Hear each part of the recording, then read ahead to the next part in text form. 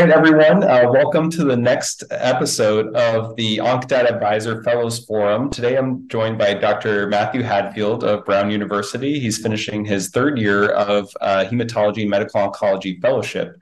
And today, we're going to have a continuation of last week's episode discussing educational initiatives and opportunities during fellowship. Welcome, Matt. Thank you so much to be talking to you today. Awesome. Well, I just wanted to kind of go over a couple of questions as we were reflecting on last week's episode, looking at educational resources and initiatives during fellowship. I guess we could open with our first question here. What educational resources are you using to prepare for the hematology or medical oncology board exams? Yeah, I think fellowship's been a little bit of a different experience than residency was, and honestly, that was even different than medical school. I feel like I'm not sure if you feel the same way, but as I progress through training, I feel as though the well delineated resources that we're so used to using become less and less clear as you get further into training. For step one, there was first aid and there was pathoma, and it was these were the resources you used, and then in residency was MixApp. And then in fellowship, I feel as though I've been using a combination of primary literature. So going to, for instance, the trial papers that, delineate the NCCN guidelines and things like that. But also just as like a scaffolding to work off, I've been using the ASCO question bank. I feel like that's been a good way to sort of learn the material in real time and then supplement those other things that I've been using. Yeah, I think you really hit the nail on the head there. It's like as we're in medical school, especially in those preclinical years, there's kind of an array of resources that are kind of passed down informally and formally from year to year. And then step two, that seemed a little bit less so. And then even really in residency, like you said, you've got the kind of ABIM practice questions. And after that, there's not a whole lot. So it's really up to each learner, I think, to kind of find her or his kind of best path forward. Two resources that I've really enjoyed using, and with no affiliation to either of them, just knowing that they're quite prevalent in the field, are the MD Anderson board review series and then the GW board review series as well. I've kind of seen clippings from both of them and think they're both super helpful. I know there are other sorts of informal question banks out there that a lot of fellows will use, like you mentioned, and those can be helpful. But yeah, it's really kind of up to fellowship culture and making sure that each successive class kind of becomes aware. So certainly been a challenge, but a rewarding one, I think, thankfully. No, absolutely. Okay, so then going on to our next question, and this is changing the theme a little bit. How do you best teach other learners on your team, such as medical students and residents, when they rotate with you? Yeah, I feel like in heme onc, especially the amount of knowledge that you can go over is quite vast. Especially, for instance, if you have a medical student or a resident with you in clinic with an attending, and you see a patient with stage 3 lung cancer. I mean, that in and of itself could be a several hour conversation. You go over the Pacific trial, you go over all the nuances of the Pacific trial, who was included, who wasn't included.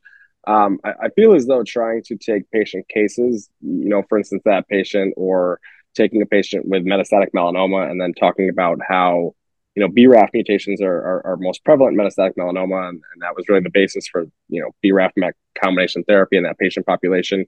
And just trying to highlight maybe more the relevant points for their level of training. I think a medical student knowing, the subgroup analysis of the DreamSeq trial isn't necessarily going to help them at all, but, knowing how to diagnose, immunotherapy related pneumonitis will, and trying to tie it back to some type of board relevant material for them. So, I try really hard when I have medical students or residents to figure out what their level of training is and what's going to help them with whatever test they're going to be taking ultimately, and what really is going to help them in clinical practice in the future. And I think that changes a little bit if someone is particularly interested in hemonc or expressed an interest in applying for oncology fellowship in the future. Maybe you go a little bit more in depth, but I'd be interested to hear what how you approach teaching learners on your team.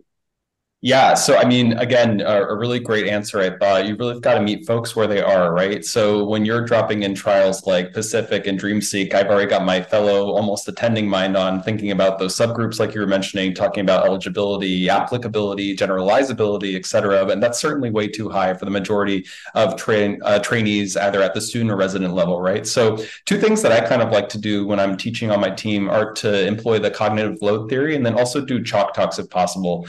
Cognitive load theory, for those who might not have heard of it before, kind of refers to the extrinsic or the intrinsic cognitive load that's associated with new topics. The way you can kind of mitigate both of these is by presenting material in a very straightforward manner and making sure you kind of cut out any extraneous or supplementary information. So I think, like you just said, we don't want to be talking about subgroups for the Pacific trial because that's probably not relevant at the level even of an advanced trainee, like an internal medicine resident, but certainly discussing how it's changed standard of care rather, and how that practice will be informed in years to come.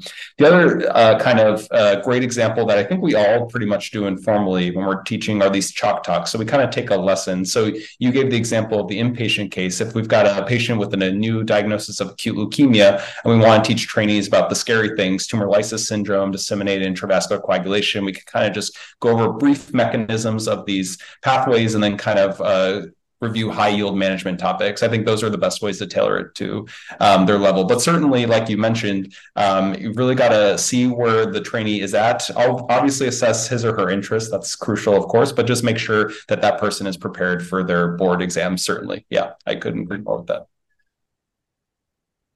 All right. And then to close today's session, I was wondering, are there any other resources you'd like to highlight today that weren't mentioned during the last session related to these education initiatives or topics? One thing that I've really done much more in fellowship than I did in residency is sought out social media as a source for like a jumping point for learning about new topics in oncology.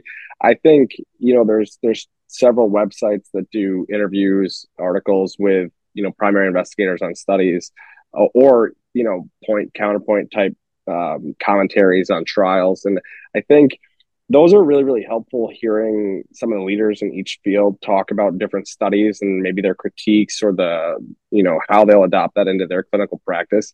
I feel like it's just a good way to start sort of greasing the wheels of thinking about my own opinions on a trial, and maybe gives me some starting points to start thinking about, what I agree with and don't agree with in a trial, or, will I adopt this into my practice or will I not? I think those are much more prevalent and available in oncology than maybe they were in residency, and it has certainly been helpful to augment some of those other materials that we've talked about. Yeah, absolutely. Twitter, at least of all the social media channels, is huge in the fields of hematology and oncology. One of my clinical and research mentors in residency pushed me a little bit with my grinding teeth to make sure that I create that account. And now I'm very happy that I have it. I feel part of the community. I'm able to see those trial previews, like you mentioned, and really kind of leave my mark on the field, which I think is wonderful and important as we kind of ascend the ranks of our training.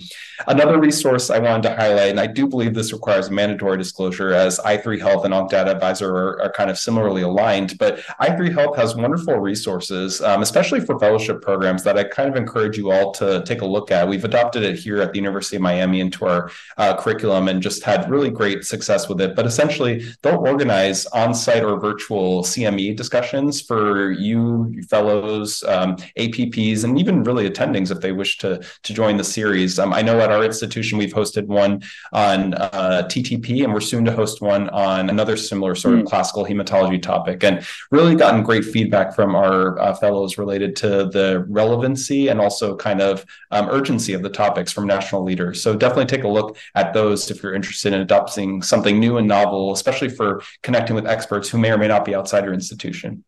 I would agree. Awesome. Great. Dr. Hadfield, did you have any other closing thoughts before we wrapped up the session? No, I think this was a fun conversation. I think, like we mentioned earlier, it's harder as you go through your training to sort of find the scaffolding to work off for studying for boards. Ultimately that's, something you have to do, but really what we have to really grasp is how are we going to manage patients appropriately and master the vast amount of knowledge we have. And I think, highlighting some of these resources is important. And, some of the less common resources, like as you mentioned, these on-site, i3 Health type CME events, or, podcasts, things like that, that tie in national leaders, international leaders on these subjects, really just helps solidify those concepts so that you manage patients better, but you also do better on things like standardized tests. So it's important to incorporate all those types of resources. Absolutely, absolutely. As I gear up for my first half of my board exams just a few weeks from now, I'll let you know how successful these avenues were towards my passing. Yeah, absolutely. Best of luck with that. Thank you. Thank you. Same to you. And thanks to all for listening today. That will wrap up our session on education in fellowship. Thanks a lot.